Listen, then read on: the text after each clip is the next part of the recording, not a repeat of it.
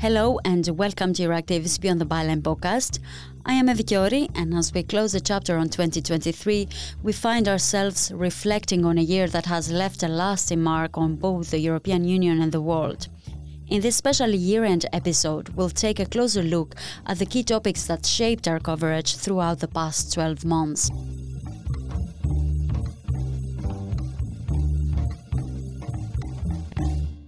"2023 bids us farewell, and without a doubt it has been a year of profound impact, not only for the European Union and its policies, but for the entire globe.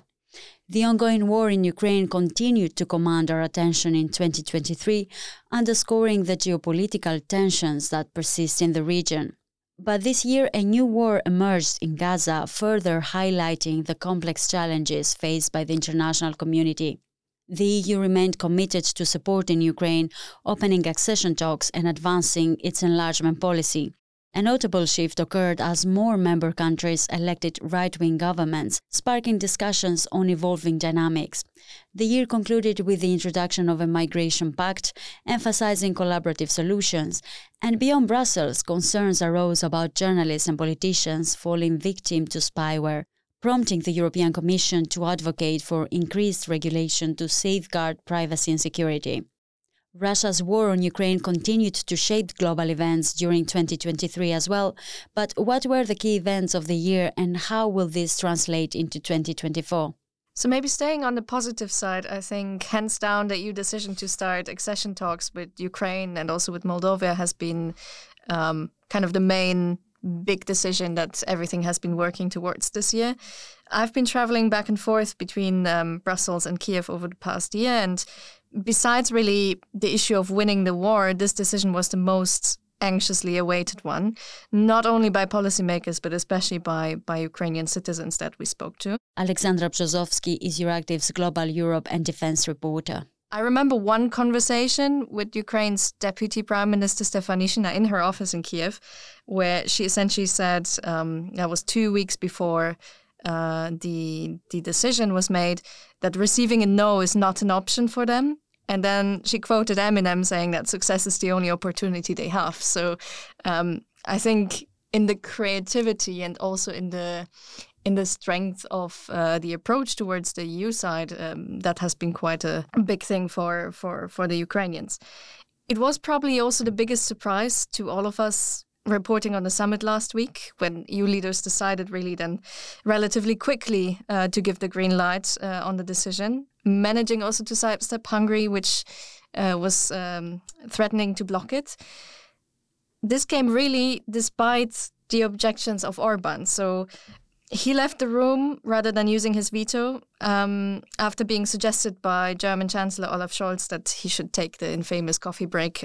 We should not read this decision yet last week as a wartime discount for Kiev in any sense. I think in reality, the country has done a lot of reforms in wartime in a short period of time, maybe even faster than some other candidate countries have done before. So moving forward, I think there is a lot still to do when it comes to the technical side. The European Commission will send a technical team to Kiev soon to map out the future negotiating framework and start the work on preparing the actual accession. But we have to be realistic that I think everybody agrees that this will take years and is not going to be anytime soon. So the more fundamental issue, and I think that's one of the other key events this year, is whether EU leaders will be able to unblock the 50 billion Ukraine facility, so the financial aid package that is meant to keep the country afloat for the next 4 years. The next crucial date for that, after the failure at the summit last week, is the 1st of February next year, when EU leaders will reconvene for an emergency summit and try to push the decision through. I mean, from EU diplomats, we're hearing that this time around, member states are really willing to use a plan B if necessary, agreeing in EU 26 format, and make sure that there is a decision. And then the bigger question for next year will also be whether Western countries will be able to consolidate the support for Kiev. The US decision is still open, whether the US Congress will approve the 60 billion in support to Ukraine. Yeah, and I think that's the major kind of landmarks to look forward to. What about signs of Ukraine fatigue, Alex? Well, the Ukrainians are certainly tired, but no, I don't think that there's an overarching fatigue. Of course, the attention span has shifted also partly to the Middle East after Gaza and is expected to shift even more, I think, with the two big elections next year in the EU and the US. But in general, what we see, at least in Europe, I think is relative unity. It's EU 26 against one, mostly. So the big challenge for EU policymakers will be rather looking beyond the EU, looking whether they can get the global south on board when it comes to the Ukraine peace formula, the peace talks, and a potential post-conflict solution. Now, moving to the battlefield, is there an indication that the resolution of the conflict might be on the horizon? So although I would like to be more optimistic, I think, in answering this question, but I think we should be relatively realistic about this. So I'm not going to say anytime soon. Ukraine's President Zelensky this week held his year-end press conference, and himself he said that there was no end in sight really anytime soon. But to be fair, even the Ukrainian military and Western military officials say that this is a war for many years, and they are not really ready to answer the question either. So hearing from Ukrainian sources and some colleagues that are currently reporting on the front lines, they also say the situation is relatively stuck. So Ukraine is now on the defensive along the entire front line, even on the left bank of the Dnipro River, where Kiev has been able to make some gains for the last months.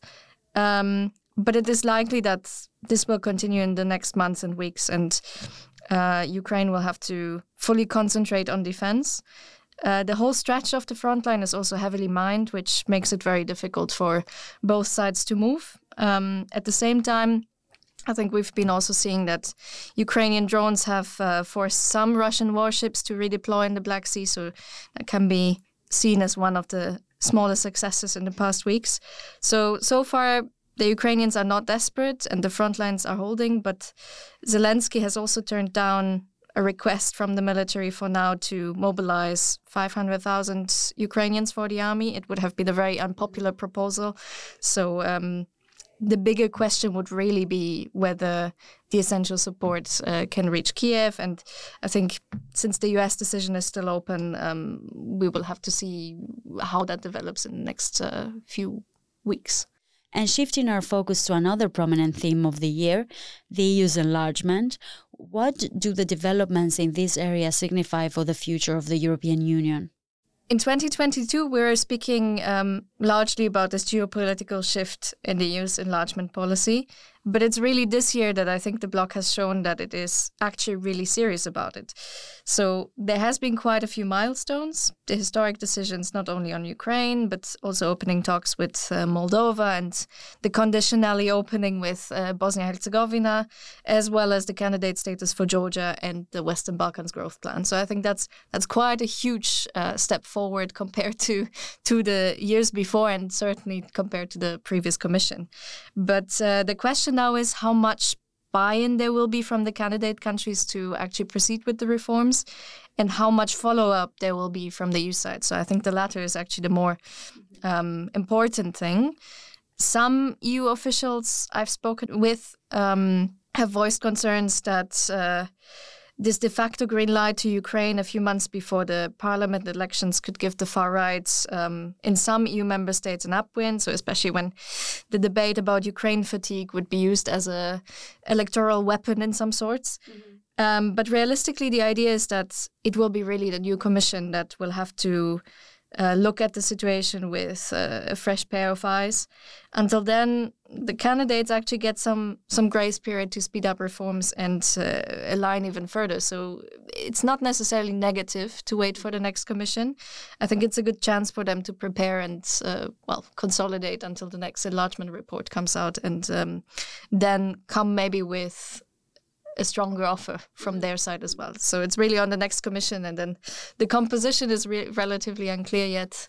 So we will have to see who takes the commissioner's job, who takes over which institution, and then how that is translated into stronger enlargement policy. A recurring trend this year was the rise of right-wing and conservative governments in several countries. So which countries witnessed this shift towards conservatism, and has this trend been building up over the past years?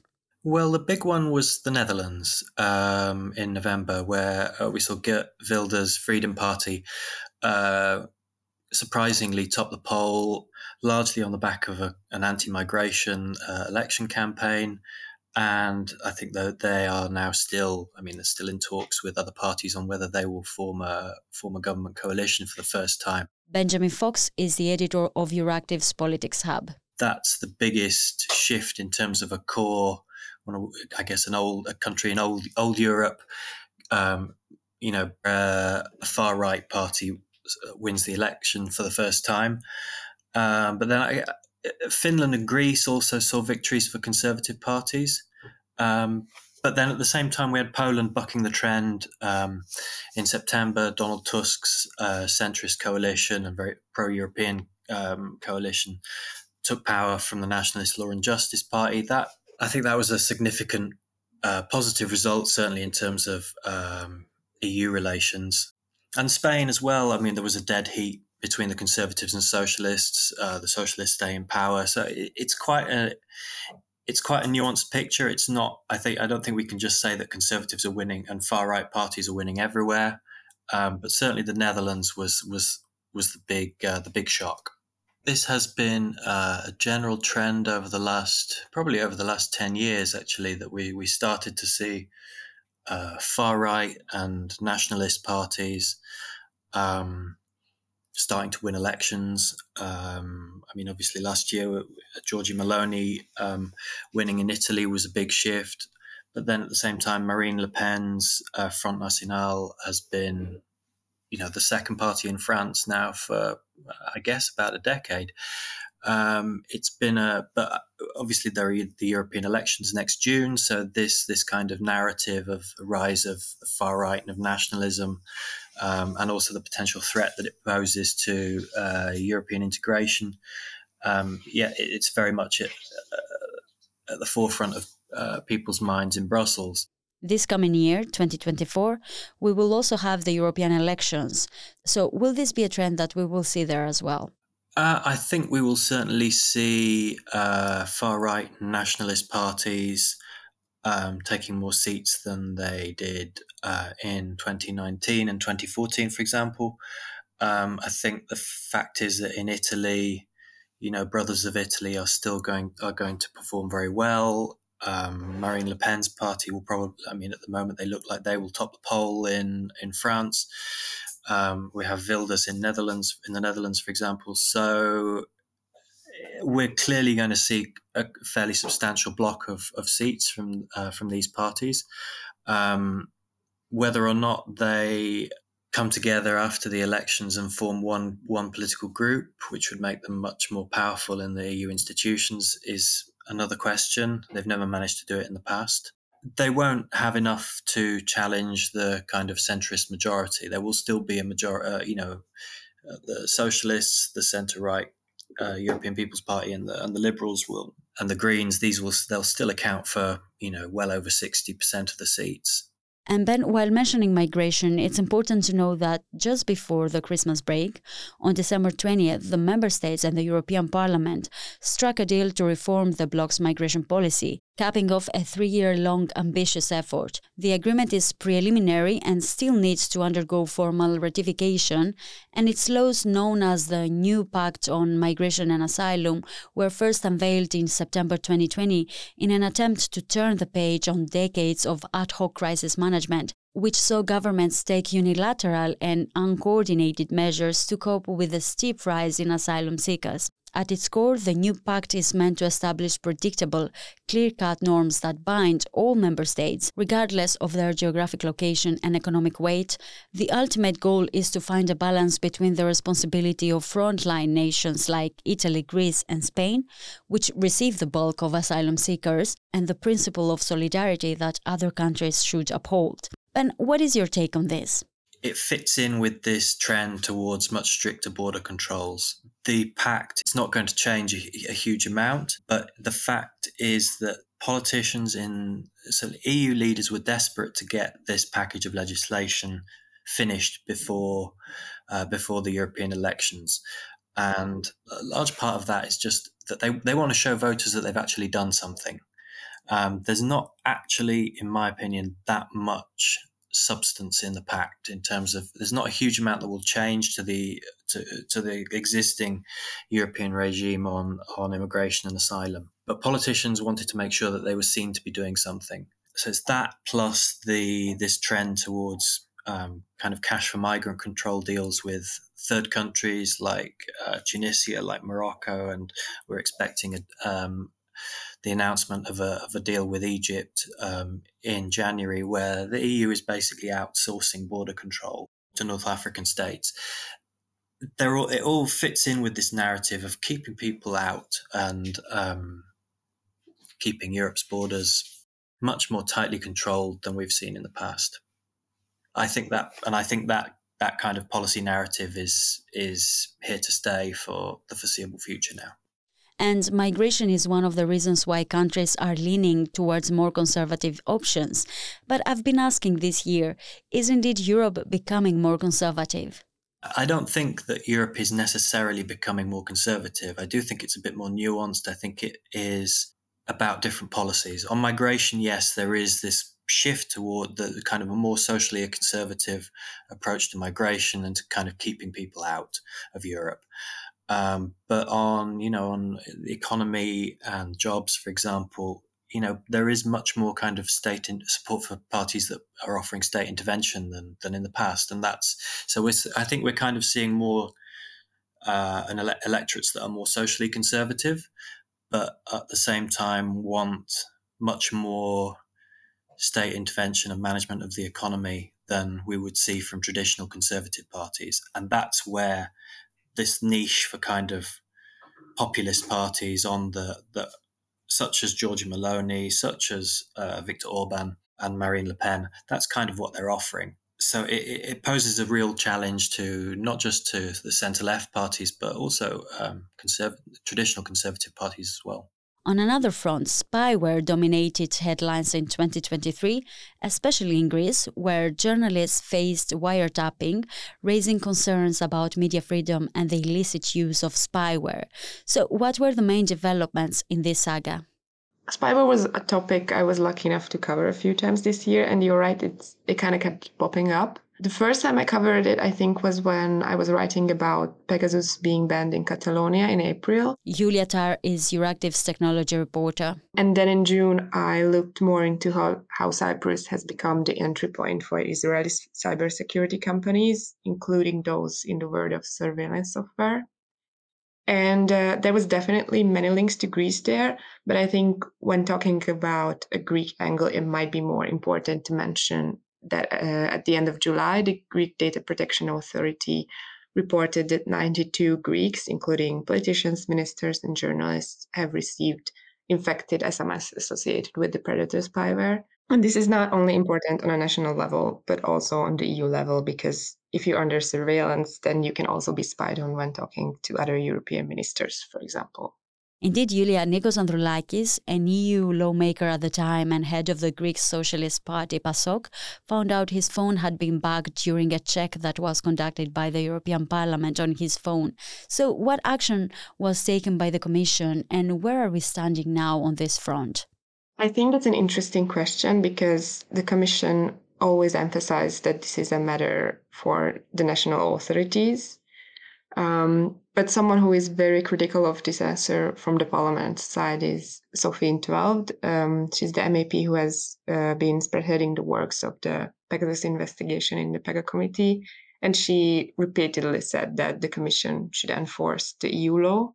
And in October, Euractiv's Technology Hub reported that a report by Amnesty International found that the European Council and the European Commission are ineffective when it comes to regulating spyware. Could we expect more action on this matter in 2024? There is a rumor that a spyware regulation might be among the Commission's files next year, but based on what I've heard, I don't think there will be a majority for a ban, or at least not for an EU-wide ban. And Sophie in 't Veld told me a few weeks ago that she thinks the focus should be on under what conditions spyware can be and cannot be used, rather than simply just banning it. And I think the last thing I'd like to add about this is the European Media Freedom Act, or the EMFA, because EU institutions found political agreement on the file on the 15th of December. But perhaps the most controversial part of the topic was a national security exemption, and that would have allowed national authorities to use spyware also against journalists for national security reasons. The criticism about this was that what such a reason might be is up to the member states to define. So I think that was a really interesting part of the EMFA, and but in the end, the reference to national security was removed, and a new wording states that the law respects the EU country's national responsibilities as established in the treaties. Thank you very much. And that's all for today. If you want to refresh your memory, you can find links to all the episodes of our podcast on the previously discussed matters in this episode's description or in our show notes. I am Evi Chiori, and this was the last episode of the Beyond the Byline podcast for 2023. We will be back in January, but until then, you can visit euractiv.com to stay on top of the latest news. You can sign up to our podcast newsletter, and if you haven't subscribed to the podcast, you can do so on Spotify, Apple Podcasts, Amazon Music, or wherever it is that you listen to your podcast. Thank you for tuning in, and enjoy your holidays. As part of our commitment to accuracy, inclusion, and transparency, Euractiv is part of the Trust Project.